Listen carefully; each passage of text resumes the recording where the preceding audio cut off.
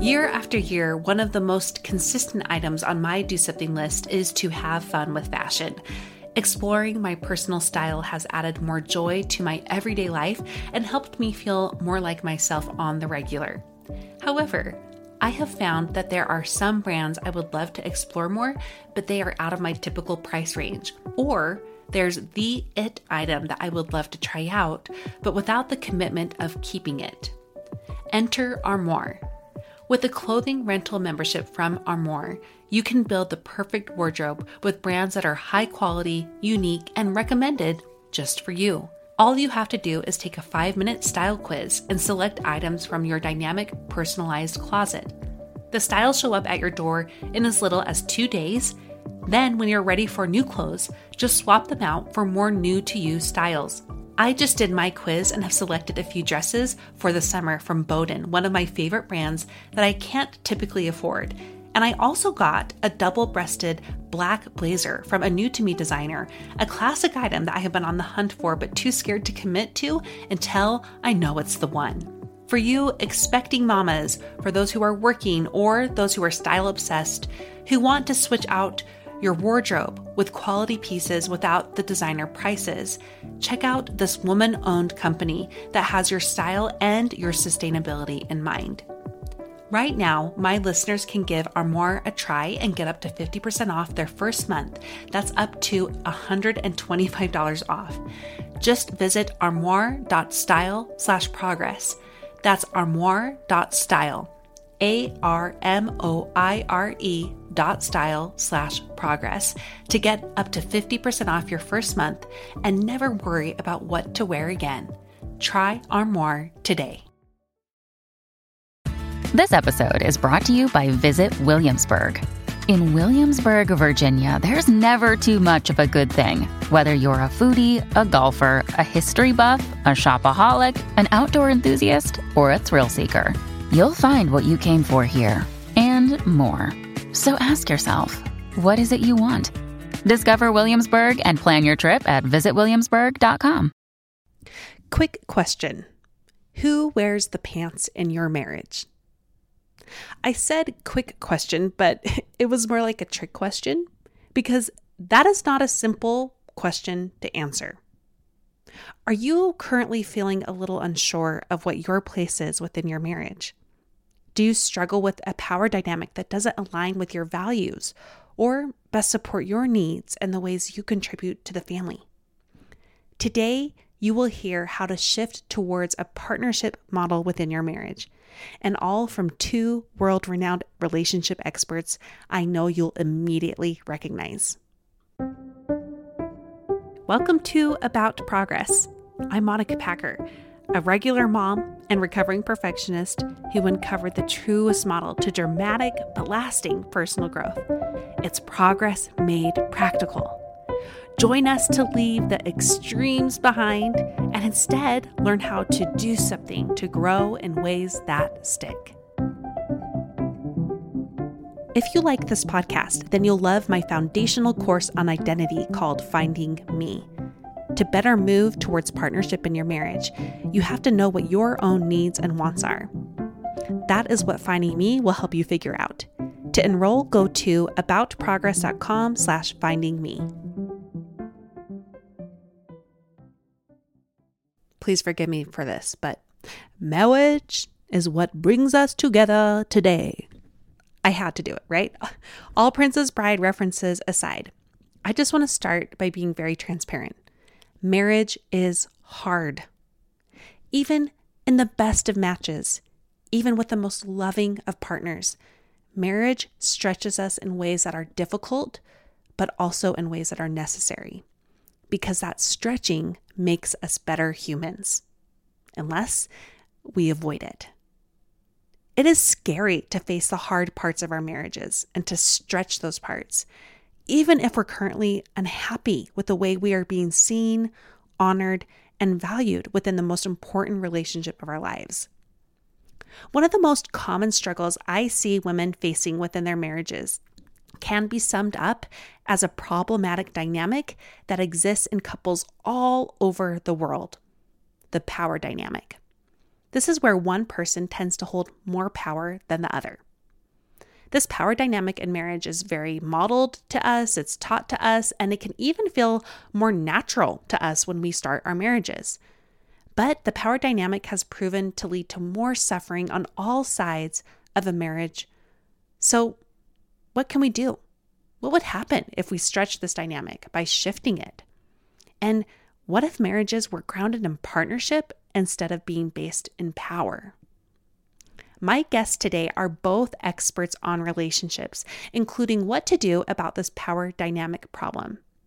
They are also our two most popular guests on the show, and I am so thrilled that this is their first appearance together ever. Dr. Jennifer Finlayson Fife is a world-renowned marriage and sex psychotherapist and coach, specializing in LDS women and marriages. Her work has changed my life. Dr. Julie Hanks is also a world-renowned relationship psychotherapist, and she focuses on women's dreams, families, and personalized faiths. And her work has changed my life. Together, they are here to help you unwind the complicated narratives and beliefs that go into marriages struggling with power dynamics. They also share why the partnership model is better for the whole family and how you can work towards it starting today. If you're ready for more in your marriage, more intimacy, more connection, and more collaboration, this is the kind of stretching that will help you get there.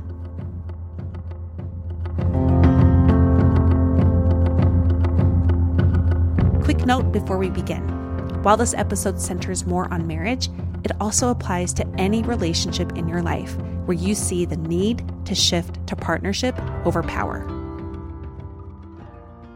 Dr. Jennifer Finlayson Fife and Dr. Julie Hanks, thank you so much for being on About Progress. You've both been on the show multiple times, and we've all benefited from your incredible work. And just to start this whole interview, thank you. Thank you for the work that you both do and for being here together. It's such an honor.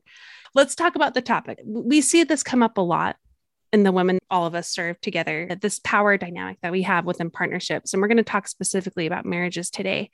And we all have dynamics in marriages, but there tends to be one more about power. And I've learned so much about this topic from both of you, how to increase partnership in your marriage. And that's our topic today, but we can't talk about that first without talking about that power dynamic.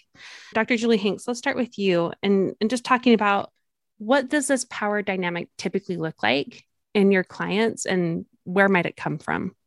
There's a lot of variety, but there is a pattern that most, if not all of us, have inherited where the man is the head of the household.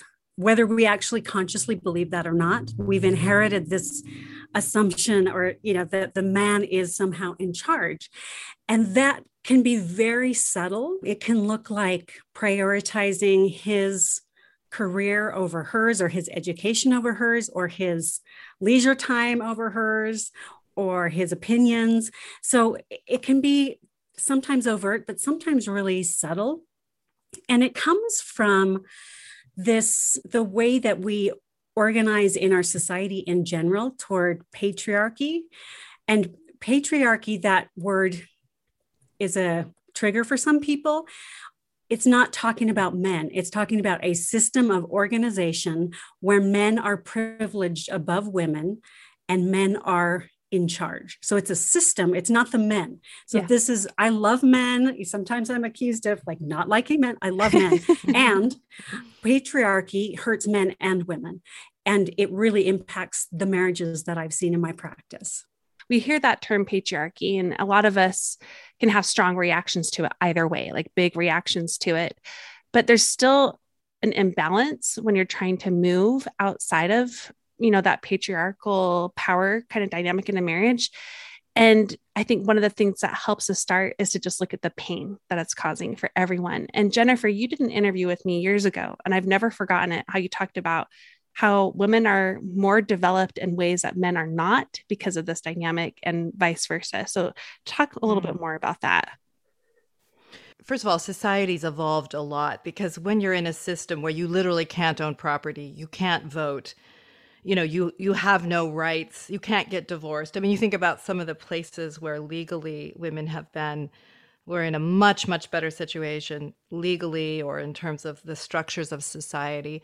But emotionally, as Julie was saying, these things are often still inherited, and we learn a way of thinking. If you grow up watching Cinderella, you learn a way of thinking that the woman kind of slides underneath the man. And the man learns a way of thinking about who he's supposed to be. And when we're immature in our development, we naturally create hierarchies. It's a way of trying to earn a sense of self through the other person. So you can get inducted into that narrative of growing up and depending on somebody because it lowers your anxiety. It's this idea that if I find someone who will love me and accept me and care for me and provide a life for me, well, that's all, and think I'm wonderful. Well, what's the downside? Like, I want that, why? And for the masculine version of it, or the male version, is I want to be the strong one. I want to be the one that's providing. I want her to adore me and be grateful for the things that I offer to her life. The reason it appeals is it's a way of earning a sense of self through the other person. So it's where most people start, and it's why people buy in emotionally into hierarchy. The thing is, you can also buy in that the husband's in charge, and a lot of smart women figure out how to still get on top in that system. So just to kind of give it some, you can sort of be like, well, I'm the needy, dependent one, therefore you owe me, and you're doing a crap job of it. And, and so you can find ways to be the dominant person or to get the marriage to revolve around you. But it's costly if you stay locked in it or if you think it's the ideal, because it interferes almost unequivocally with desire, which is kind of the main focus of my work.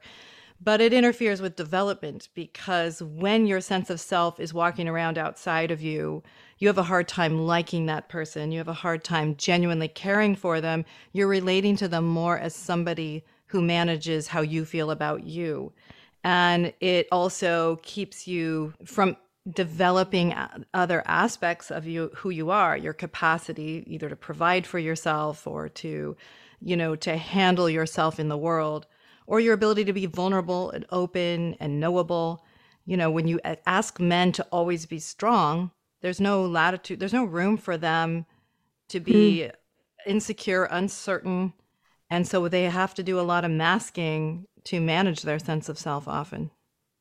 So there's a lot of gaps here, a lot of gaps within like a day-to-day structure of a marriage, who does what, but also a huge gap in terms of intimacy, being together, really, truly together, as well as on an individual basis of lacking that development. And we want more mature marriages. We want more developed people. We want more developed families. As you're describing the costs that are paid, I feel like the flip side of that are also the benefits that can come with a partnership marriage. And so, Dr. Hanks, what are we looking for? Like, we're going to talk more about what it looks like, but why should someone even want more partnership in their marriage, especially if like at the level they're at right now, it seems to be working fine?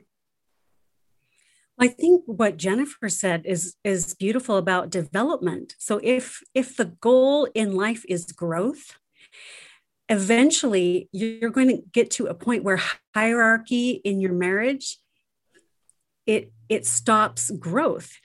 And healthy development is about integration.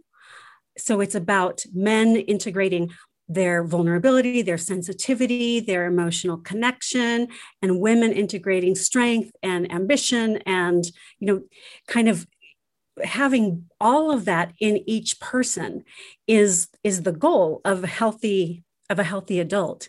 And so that's the benefit, is that you get to become a full-grown adult with a variety of ways of being in the world and responding that aren't limited to just playing a role. You get to be authentically who you are and express that in a variety of ways.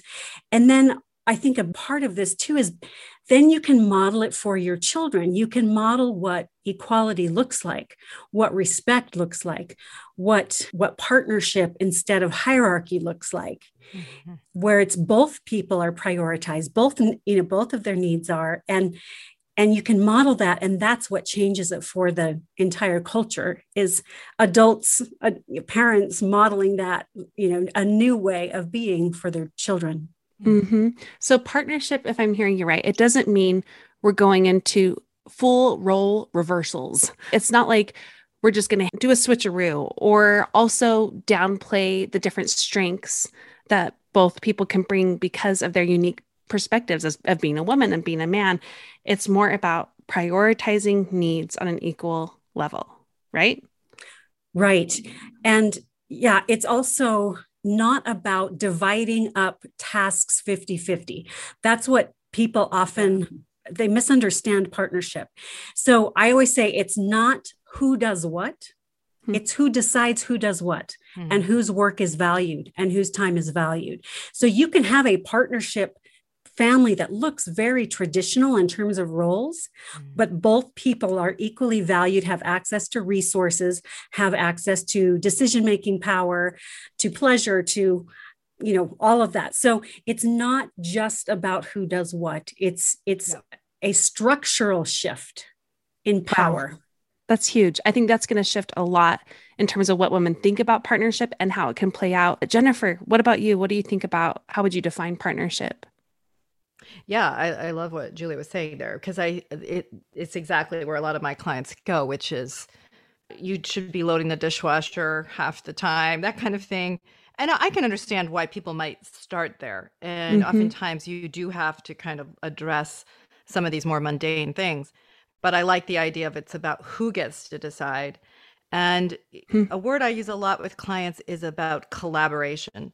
A couple that can collaborate is able to address the challenges in their lives, whether it's a challenge with the child, how they provide for the family, how they raise their children, how they have a good sexual partnership, and that both persons' perspectives and desires are valued in that conversation, and that you bring the best from each person in that to create something stronger and better.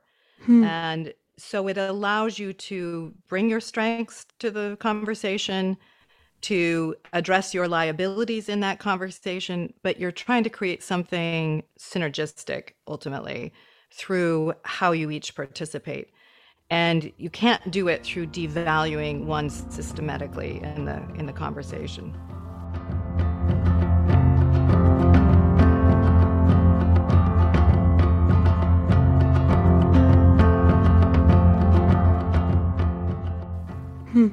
I'm thinking back before we first had kids, I remember thinking, oh, Brad and I are going to split all the duties. He's going to get up at night just as often as I am.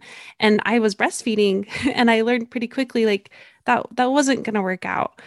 And I think that's because I was at a different stage of development within my own maturity, my own sense of self.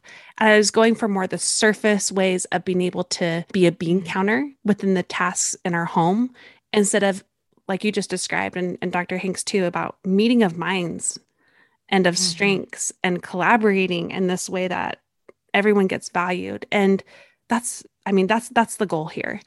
I want to talk more about how for those who are at that place that I was at before we first had kids. But first, let's talk about obstacles. We've kind of covered a little bit of it being just tradition or mindset. It could also be people within a partnership disagreeing about what that looks like. Jennifer, let's start with you actually in this one. What do you see as obstacles with your clients a lot that are getting in the way of this meeting of minds and this collaboration that we've been discussing? Well, one is the lack of courage. And I mean, I know it sounds a little bit strange, but there's often an upside to your non-collaborative position that's scary to let go of. So I work with a lot of people. It's easier to resent your devalued position than to actually level up and claim a position of self-valuing and stay in a conversation, not aggressively, but not as a doormat either, and actually work out a different arrangement. Because that means more exposure of yourself, more exposure of your desires, more willingness to tolerate the inherent conflict, more standing, it's easier to resent your spouse for not valuing you than to value yourself enough to stand up for something that needs to be addressed. So I think a real obstacle is shifting in your own view of yourself. I think an obstacle is staying steady enough to keep your eye on the prize. Yeah. Rather than, a couple I'm working with where they've had kind of chronic desire challenges and he never feels desired. And so sometimes he'll come in this supposedly wanting a better sexual relationship, but then doing something that kind of digs at her as a way of managing his sense of self. So he doesn't keep his eye on the what's the goal is to create something good for both of us. Where she gets vulnerable is like she can now use that to say, well, you're not very desirable. And there's some truth in it, but she can also use it to kind of push him down rather than looking towards what are we trying to create. And that's so comfortable in the beginning that it's easy to indulge it, but undermine the ultimate growth of the partnership and create something that's freer and happier for both people. Mm-hmm.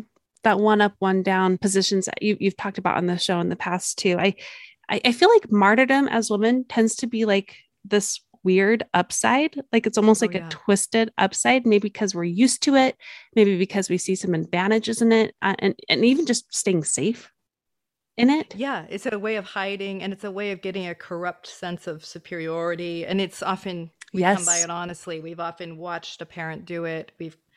It's a tempting one.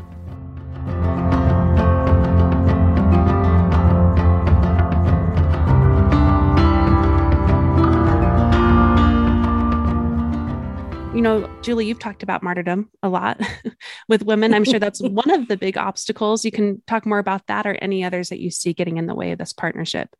Yeah. What comes to my mind are the larger social obstacles. So Jennifer's talking a lot about psychological obstacles within the couple relationship. There is the expectation that men do certain things and women do certain things. And women have moved into the workforce more readily than men have moved into the home front. And so there's a large imbalance in workload. Even when both couples work full time, women tend to do the bulk of the unpaid work.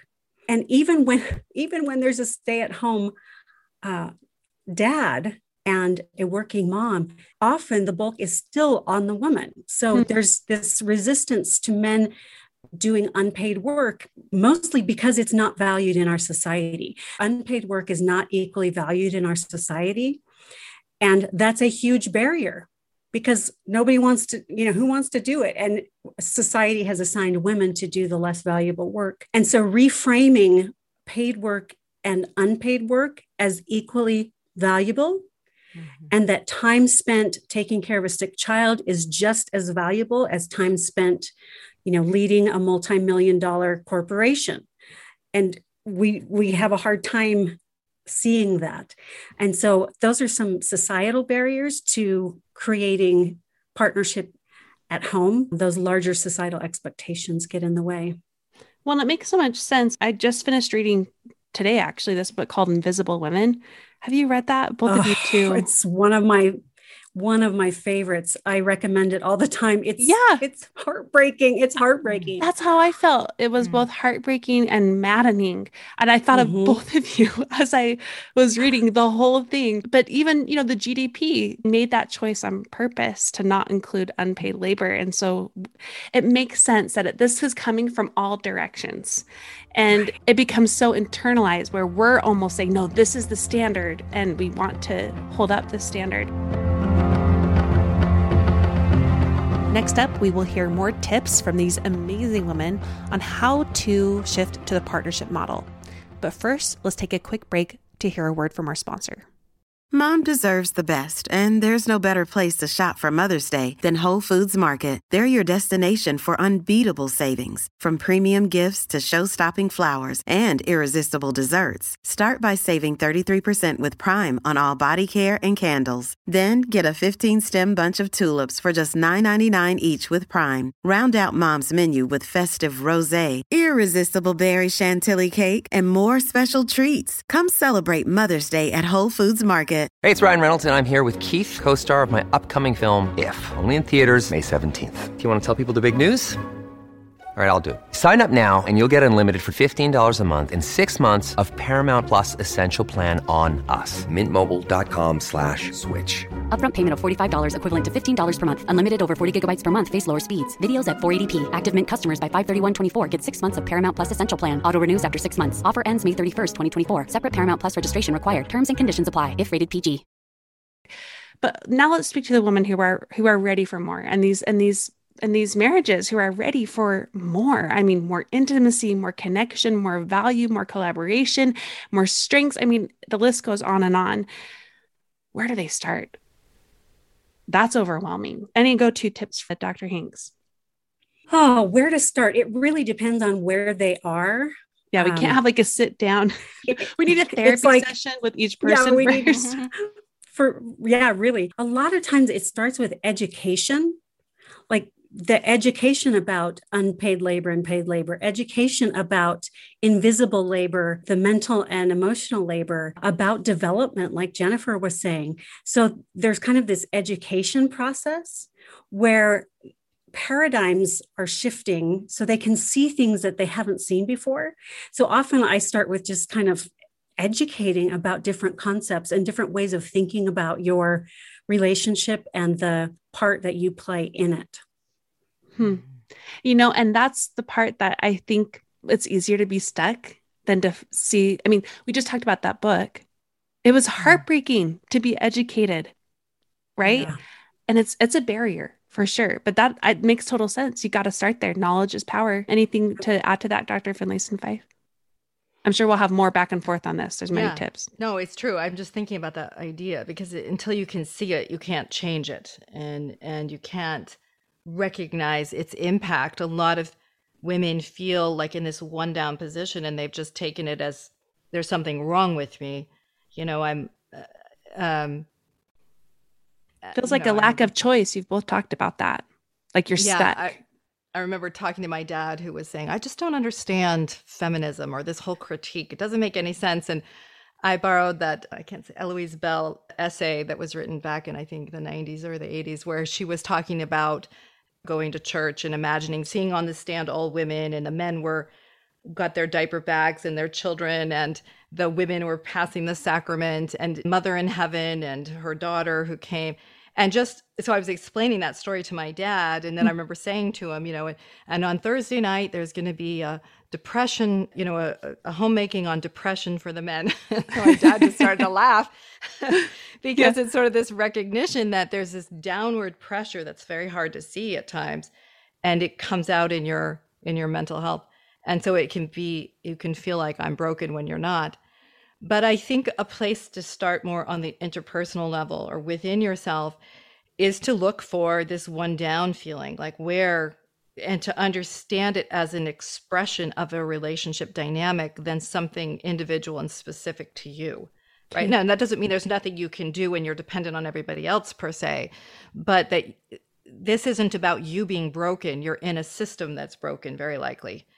Another thing to look at is where are my resentments? This is a place where I think it's really like sometimes women will say to me, I don't know what I want. I never think about what I want. I have no practice in it. And I'm sure that's absolutely true. Yeah. But a lot of times your desires get expressed in the perverse form when there's no room for your desires in resentment. So if you can look at your resentments, they're trying to express something. Looking at your depression is often trying to express something that is not being acknowledged and looked at and addressed. And so the body's actually in response, or the resentment is a response. In resentment is many keys to what you want that you need more courage to address. Sometimes resentment is just indulgent. Sometimes it's just about being a martyr and not taking responsibility for the choices that you have made. Yeah. But often there's something that needs to be addressed with more courage, more honesty, until you can work out something that you really can live with and be comfortable with.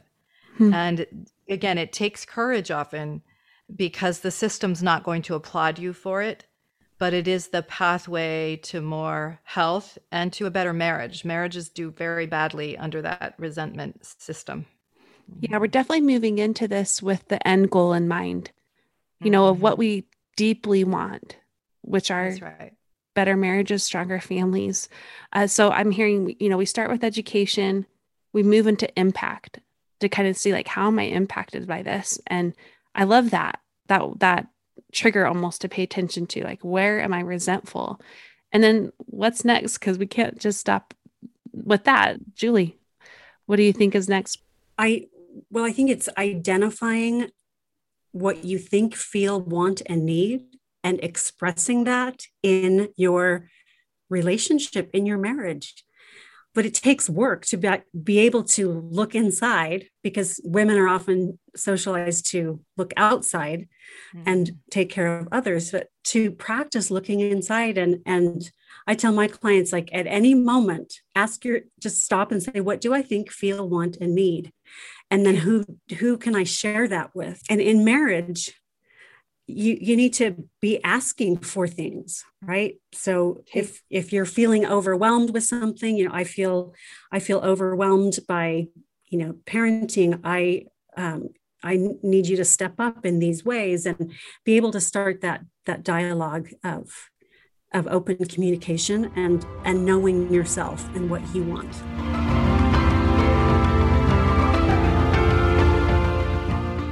Okay, so we're getting some clear steps here. Education, look at the impact, get real about what you want and need, and start to express that. Now let's kind of talk about one big obstacle, which is kind of the elephant in the room, which I didn't think about until just this moment. And it's an unwilling partner on the other side to this. I'm actually just going to read you a DM I got, okay? Because I'm doing this little challenge right now about women, just like a self-care challenge. So I'll just read this to you. This woman said, I've recently realized that none of my needs are being met, and it's definitely affecting my daily attitude and relationships. I tried talking to my husband, and after implementing a few ideas, he says I'm now acting high maintenance. It's such a fine line of putting yourself first and attending to the kids in a house and appearing high maintenance while trying to attend to the kids in a house. And then she just had like a sad face. And I was just like, oh, where am I to? Where are you two? Please come in and answer this. Okay. So what do they do if they're meeting resistance after they've expressed some needs, and either the changes are not happening or the needs themselves are being criticized? And we'll start with Jennifer, and then we'll go to Julie. Yeah. So there's like so many layers. Okay. Let me just get this as simple as I can. I think that what I hear in her question is the locus of control is outside of herself. Yeah. And I'm not going to deny that if you have a spouse that's unwilling to confront their role in taking advantage of you, you're in a tough spot. So I'm not pretending anything different than that. And the question that comes into my mind is the husband saying you're high maintenance because he's trying to dismiss and keep a change from happening, that he doesn't want to be bothered. He doesn't really want a partnership. He just wants a woman that will back up his show? Or is she saying you have to provide me my happiness? I really don't know. This is what I'd be trying to figure out if I were sitting with the two of them. Mm-hmm. You are supposed to make me happy. I have all these needs that are unfulfilled, and you need to deliver on them. Basically, is she doing something that's extracting from others, as opposed to, how do I articulate this? Like really standing up for something different and better. Now, again, this doesn't guarantee a spouse who's willing to go along, but the most important thing is that you're shifting something in relationship to yourself and your own desires and your own legitimacy, and you are holding on to that in front of your partner. If you're waiting for them to grant it, you may wait forever. And see, we teach people how to relate to us. We teach people how much respect to give us based on how we relate to ourselves in front of them.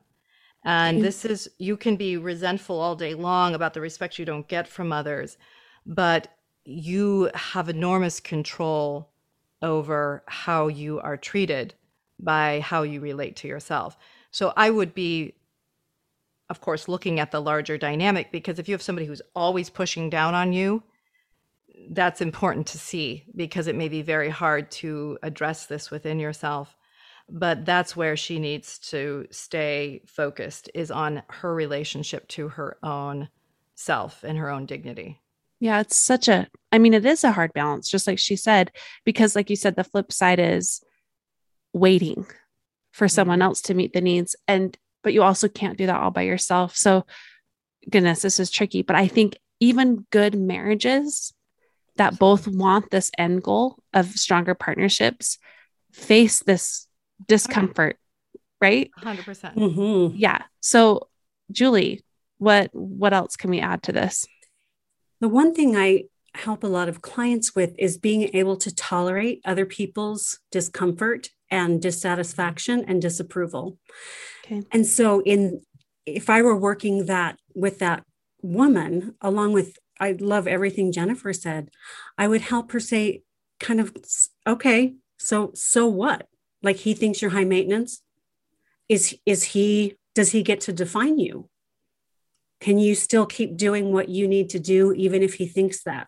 And kind of explore, because in that, well, he thinks I'm high maintenance. So she's giving her self-worth and her self-definition to her husband. And he doesn't deserve that. I mean, we are in charge of that, like Jennifer was saying.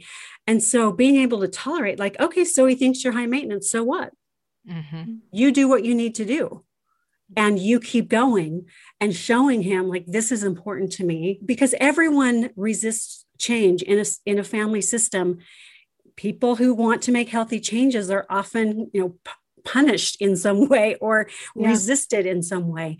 And so I would help her understand that, like, yeah, this is going to be really uncomfortable for him. And can you let him be uncomfortable, because it's going to help you grow and it's going to help him grow.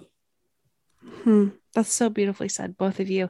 I think that gives us a lot of starting points. And I think we're just going to come home back to what you both have mentioned is starting by valuing yourself. And even though that seems so abstract, that really is the root of this, right? Yeah. And sometimes I say self-respect is something you do more than something you feel. Like, you feel it later. Yeah.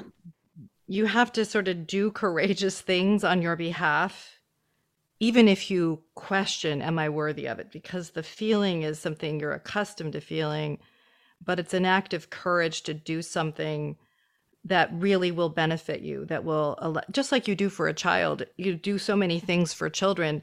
The acts of love are things you're doing more than feeling. When I got up at 2 a.m., I never felt like it.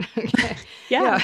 So it's an act of respect and love for the child. And I think it's towards ourselves also. And I think that can help, because a lot of times the feelings trail behind it. And so it takes courage to change these dynamics. And you find resistance in others. I mean, I've seen people in my life get stronger, and I find resistance in myself. Sure. And I am ashamed of it, but it's true, because it means I have to grow also, and I don't want to grow anymore. I'm comfortable. Totally. Exactly. So we find resistance in ourselves and in others, and that's just normal. And I think the more you can see and accept that, in a way you can tolerate it better, because you just know it comes along with the development. That's bringing to mind this little situation I had with Brad. Brad is, I'm really lucky in so many ways, but we're working on him just like saying what he thinks. We have kind of a reversal problem that way. And like one time he did, and I was like, how dare you? How dare you say what you actually think? And I had to stop and be like, I asked you to do this. Okay. And it makes, it's stretching both sides of the partnership. That's right. And it's going to be uncomfortable. And I think one other thing is it's going to take time. It's going to take time.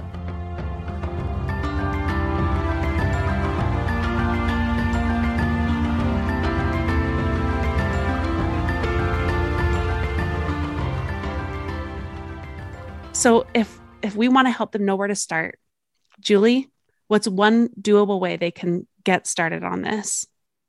And Jen, we'll go to Jennifer too. I go back to education. Start reading books about partnerships. Start reading books about systems and about relationships, and start educating yourself so you can see and have a language to put around these intangible experiences and dynamics. And I think that can be very helpful, especially if both parties are are reading the same kinds of things and able to talk about it.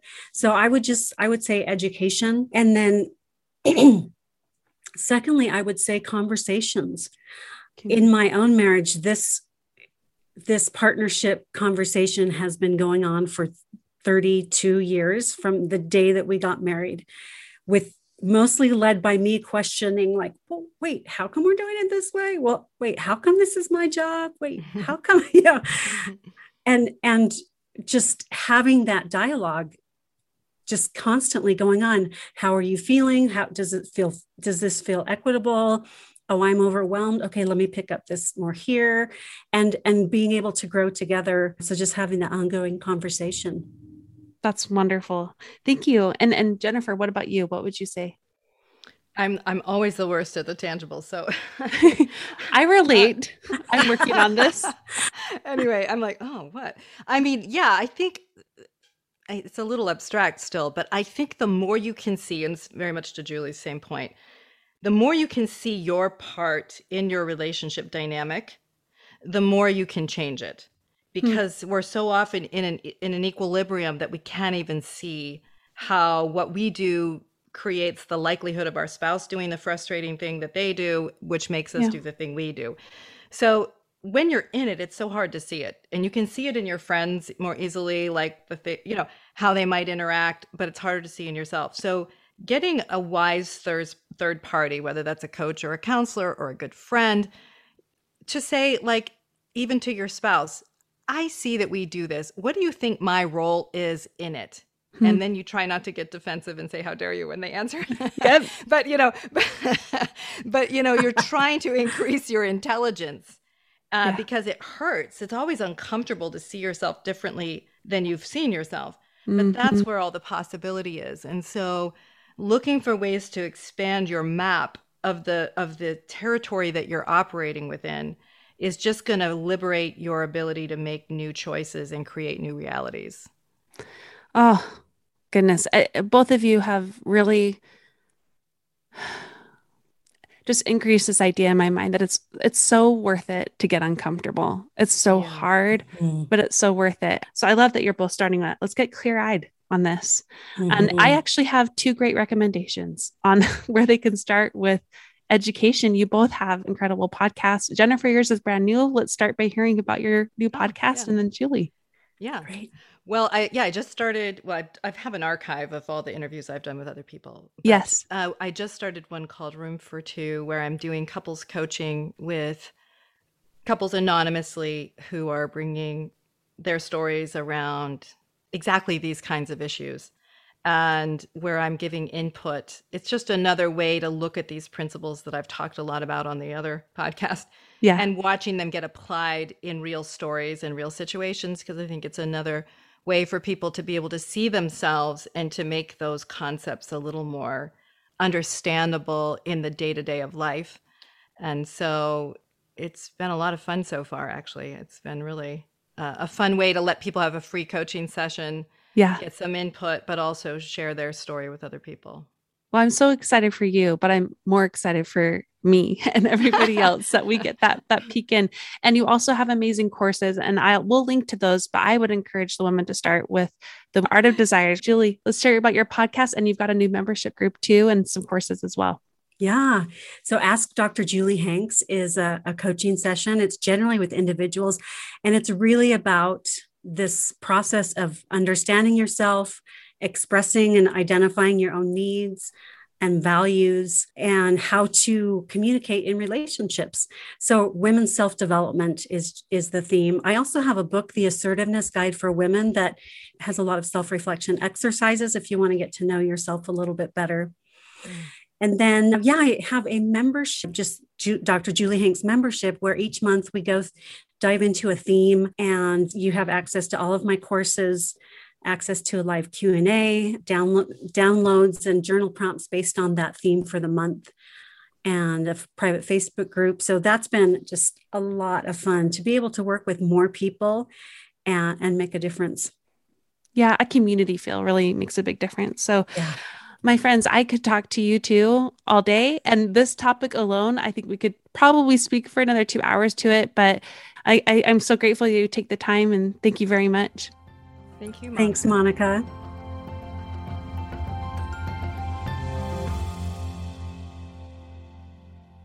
I hope this episode gave you the hug and kick in the pants that you need to grow. Both of these incredible guests that I still can't believe they both agreed to be on here at the same time.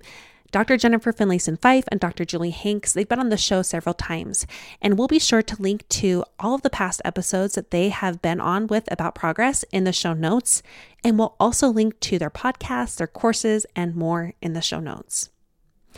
I'm now going to share the progress pointers from this episode. This is where I share the notes that kind of sum up the episode without you having to take your own. And if you're on the Go Getter newsletter, every Tuesday from here on, Tuesday's a new day, we are going to share the progress pointers and the Do Something Challenge in a graphic form for you. Number 1, relationships-based and power dynamics create more suffering over time. The partnership model is where both spouses' needs, wants, and contributions are equally valued, supported, and honored. 2, to shift to the partnership model, you first have to face how it's affecting your relationship and uncover the obstacles that are getting in the way of partnership. This knowledge is uncomfortable but necessary. 3, to start, get educated on what true partnership can look like, pay attention to where you feel resentment, and what part you are playing in the marriage dynamic, and then get in touch with what you want and need. And finally, 4, as you move forward, communicate often with your spouse, teach your partner how to treat you, and both partners need to learn how to tolerate the discomfort this shift requires. Have courage. That was jam-packed, right? I'm amazed that I was able to whittle that down. So I hope that you enjoyed it. By the way, we always have full transcripts of every single episode on my website in the full show notes section. And you can find that by going to aboutprogress.com/latest episode or /podcast, either one of those. The Do Something Challenge for this week, let's not forget that. Both of these ladies said to get educated. So my Do Something Challenge for you is to listen to one episode from each of their podcasts. Room for two, not room for one, room for two, and Ask Dr. Julie Hanks. That is both of their podcasts. When you do that, make sure you share it with me. You can DM or email me, but if you do it on social media, make sure you use the hashtag about Do Something Challenge. That's a hashtag, and tag me at About Progress. And when you do that, you will get submitted to being one of our Progressor Spotlights, which means I get to do our spotlight this week. I'm actually going to highlight 2 women. First is Amy Hancock. When I talked about the response gap in last week's episode, she commented that she calls lengthening this gap practicing the pause. I love that, practicing the pause. And next, I wanted to highlight Paula. She commented that she is dealing with a ton in her family right now, a big move, issues with their kids. And she said, with all this stress, it is so hard to not be reactive. The deep breathing has helped so much. I can focus on what need to be done at the moment. So thank you to Amy and Paula. I love spotlighting you, and I want to spotlight so many others. Your voice matters on this show so much, and I want to feature your actual voice on this show asking a question. So do you have a question that comes up for you that you think I could help answer? Call into the show by going to aboutprogress.com/callin, CALLIN, and leave me a quick voice message and share what scenario you are facing that I can help you with. And that is going to be hopefully featured on every episode soon. Thank you so much for listening to the show and for sharing it too. Now go and do something with what you learned today.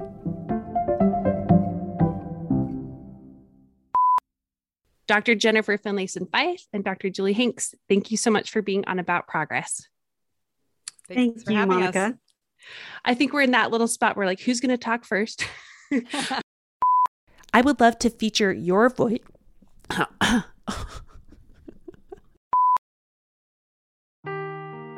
Seeking the truth never gets old. Introducing June's Journey, the free-to-play mobile game that will immerse you in a thrilling murder mystery.